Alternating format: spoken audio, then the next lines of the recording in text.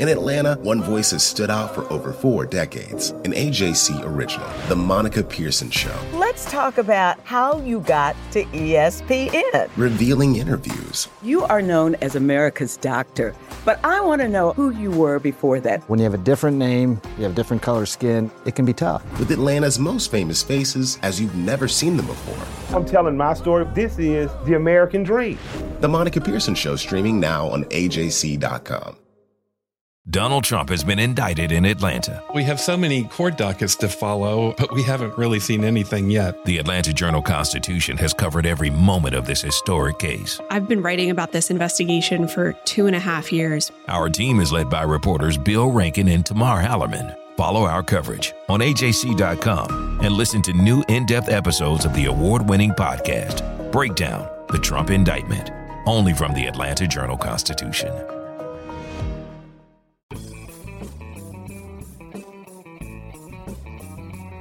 Hello and welcome to the latest edition of the Politically Georgia podcast, where we bring you news and analysis from all the latest Georgia shenanigans in Congress and under the Gold Dome.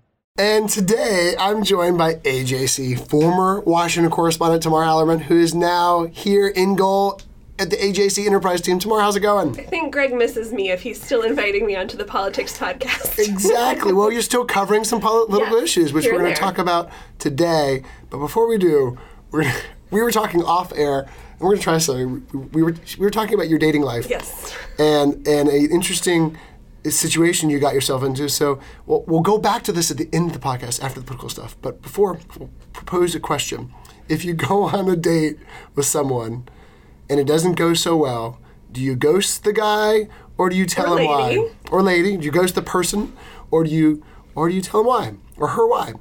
So, or do you make up a reason? There was recently maybe some first-hand experience, not with me, because I've been happily married for, I don't know, I've been with my wife for 19 years now. But for Tamar, there's an interesting recent situation we'll get to. But first, the real reason why she's here, we're a little giddy today because it's been a long couple weeks where I don't think either of us have gotten too much time off. And it's sunny out for the first time in days. We're recording this on a Friday, and I'm itching to go for a long run. We'll see how that goes. But first, this podcast. And you had a very interesting story in the paper the other day about the return of a very controversial piece of legislation. Exactly. So one of my new subject areas, one of my new beats at the paper is covering LGBTQ issues. And as I've been meeting people on the beat, I've been asking them what are some of the more kind of urgent things people are looking out for, especially when it comes to the legislature and the legislative session. And everybody was very nervous about the return of a bill that we've seen debated in one way or another for really the better part of the last decade, but kind of seriously since about 2017, right after Governor Deal vetoed the overarching quote-unquote religious liberty bill.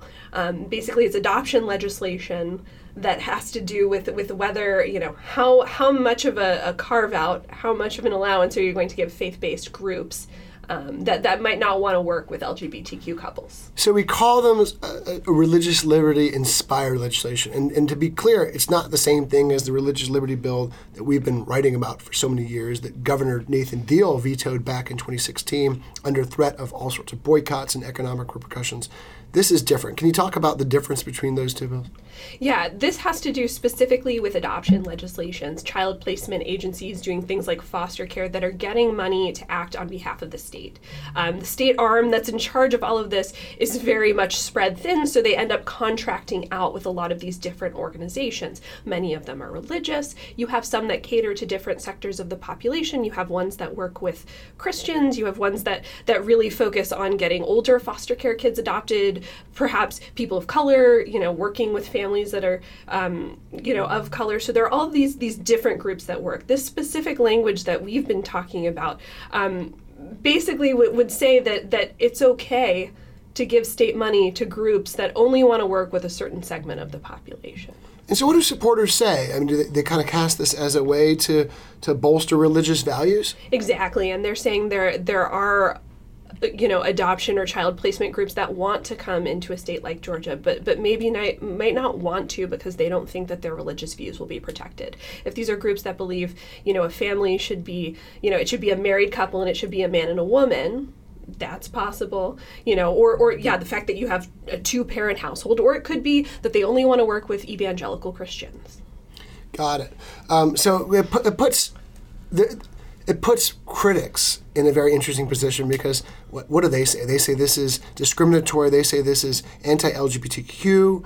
They say this is even. I saw the Anti-Defamation League said that this could allow anti-Semites to say you can't adopt Jewish children. Exactly. They're very nervous about who could be excluded from all of this. As you mentioned, religious minorities, atheists potentially, single-parent households where there's one person who really wants to adopt, but especially LGBTQ people who for years have had to contend with a lot of these Christian groups who don't necessarily want to work with them. The real question, though, is how much this bill would really kind of change what's happening on the ground here in Georgia.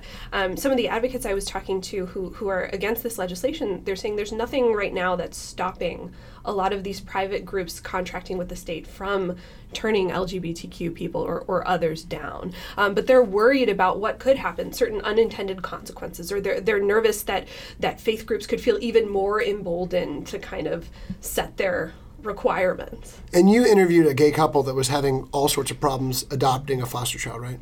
Well, so this was a gay couple that adopted a couple years ago, and they were mentioning how when they initially got started with the state, this was in 2017, 2 years after the Supreme Court legalized gay marriage, but they were saying they went through the list that the state had given them of adoption agencies that they were working with, and just calling place after place after place and finding only really one that was willing to work with a gay couple. They were able to successfully adopt a son, and they're doing it again with a pair of brothers, but they were mentioning how it just sends a message to them that perhaps the state doesn't want people like them to be parents. And it's a real sore subject because, if you look at the statistics, people will point to the fact that gay couples are, I've seen anywhere from 4 times to 7 times more likely to adopt a child or to foster a child compared to straight couples. Now, the sponsor, Marty Harbin. Marty Harbin, he has proposed religious liberty bills in the past. He's floated this idea in the past. And this is legislation that he has the bulk of Senate Republican leadership behind, right? Exactly. And that's really important to be able to get through the chamber, but also create a sense of momentum going into the House. And initially, Speaker Ralston seemed kind of hesitant about doing anything about this leading into the session, but he was pretty quiet when this bill was announced last week. He was. He wouldn't comment on it. He said he hadn't read it yet. He said he was still pending legislation. Behind the scenes, I think I've heard he's much more critical of it. But of course, it only matters when you say it publicly. And Governor Kemp also has not said anything really pro or con this legislation. He has said essentially that he has not ruled it out. He's not trying to preemptively block it like we saw Governor Deal do in the past. Instead, he's saying, hey, this is not one of my priorities, but I'll be willing to talk to lawmakers about it. Yeah, and 2 things going off that. You hear what Senator Harbin is saying, and his reasoning, he's like, look, anything that could increase adoptions, he thinks this could help, why not try it? And what he'll say is that, gay couples can go to other agencies that'll work with them. I think what these gay couples will say is there's not a ton of places that exist in Georgia that will work with us. Why are you closing the door, making it harder for people like us to adopt?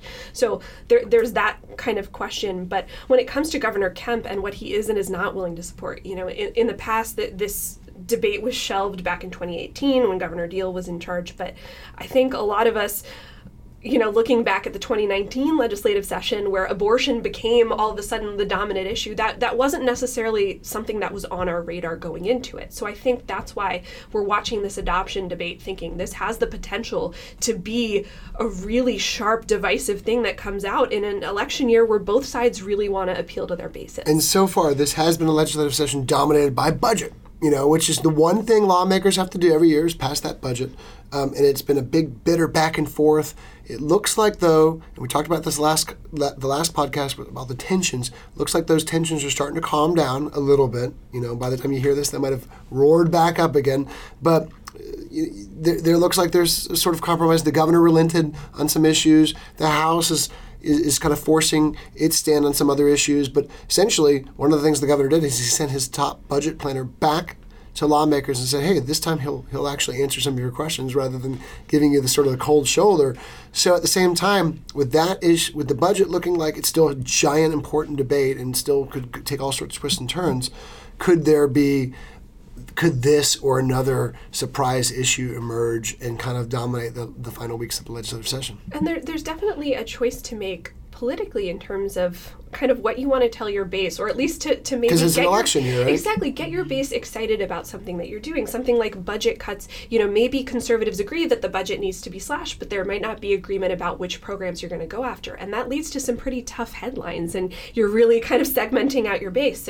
So in theory, religious liberty is something that really gets your base going, and at the very least, it's a great headlines for your party. Yeah, it's really interesting because when we've polled religious liberty, the general overall issue of the AJC, and we haven't done it in a couple of years, but it didn't have a groundswell of support even from Republicans.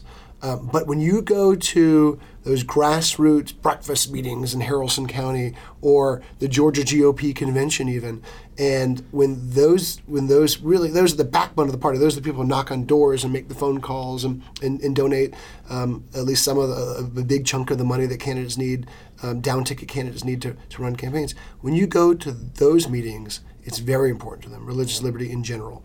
And so important that after Governor Deal's veto of that legislation, there was an active move in the Georgia GOP to sanction him or to criticize him in some form. And several county GOP apparatuses did do exactly that. So that shows you, even though it's not on the tip of the tongues of, let's say, your average voter maybe, and many voters are dead set against it, to a lot of Republican grassroots folks, it's still important. It's a great litmus test for certain, religious conservatives. And you see with Donald Trump, one of his core constituencies was evangelicals. And then, that could be seen as an issue, a winning issue for his people. It's also worth noting that some of the loudest opponents to the religious liberty bill in 2016, and we're seeing again now with this adoption legislation, immediately statements from the Georgia Chamber and Metro Atlanta Chamber. This is something that they worry about could lead to all sorts of repercussions economically for the region. Folks threatening to boycott the area. We saw in North Carolina after they passed their bathroom bill in 2017, sporting events saying we're not willing to go there. Yeah, and it's interesting that the business folks came at it so quickly against this because, as we noted last year, they sidestepped the entire abortion heartbeat bill. Right? They stayed out of that debate. They said abortion's not where we're gonna put our capital. It's a personal choice. It's up to lawmakers. But when it comes to this issue, something that they are very worried about, and you're right, they're wary of what happened in Indiana and North Carolina and other states that kind of went down this path with different legislation. Let's be clear, very different legislation, but still led to all these threats of boycotts. And we all remember in 2016 where it seemed like every day there was another company or a sports team or a league or high-profile figure, corporate leader, saying that they wouldn't do business in Georgia if religious liberty legislation was signed. Exactly, and it's going to be so interesting to watch this issue. We've talked so much over the last couple of years about suburban women and how Republicans are putting so much attention on winning that group back, and in general, they're not fans of Donald Trump and a lot of his policies. So if you look at that, a lot of these women are in Metro Atlanta, they're coming and working here. Is this something that folks want to take off the table so you're not going to upset that group, or is it something they think it's worth appealing to the base in more conservative parts of the state? And at the same time, if you look at these lawmakers are crafting the bills, the 236 lawmakers, 180 in the House and 56 in the Senate.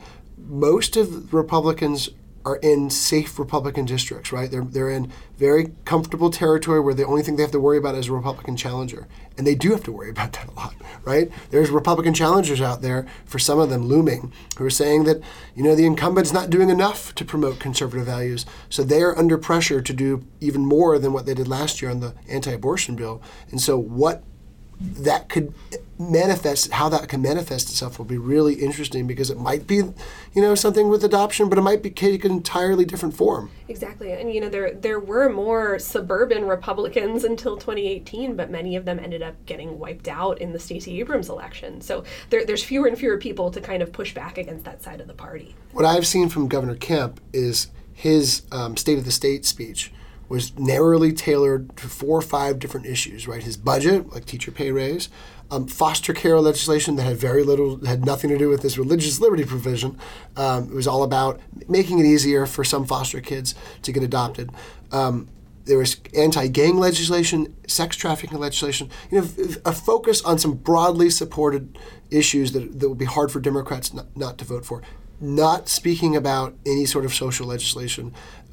So that's his priorities. It doesn't mean that other legislation can't slip through. It doesn't mean that he can't amend his priorities and suddenly come out in a week and say he's also for something new. And this is a man who campaigned for the Republican nomination as very much a conservative, with his pickup truck and the guns. We talk about it all the time. He signed a pledge to sign a religious liberty bill. Exactly, the 1993 or 4 RFRA bill that President Clinton signed. So, certainly there will be members of his base who are saying, hey, you promised us while you were campaigning that you were going to do this. And that's why we're watching this bill so closely. It's worth noting that this is separate legislation from what Kemp is proposing for his foster care, but sometimes it's very easy for something to get added on as an amendment or for two issues to merge. So it's something we'll be watching really closely. You're exactly right about that. I mean, there's lots of chicanery, lots of crazy maneuvering happens the last couple days of the legislative session, and this is one of those things that could be tacked on as a provision. And if Senate leadership wants it to be, right, that's how it goes. And then it gets voted in the House, and there'll be a back and forth. And if governors' adoption bills are held hostage by this, you'll see a lot of hardball negotiating going on. Oh, yeah.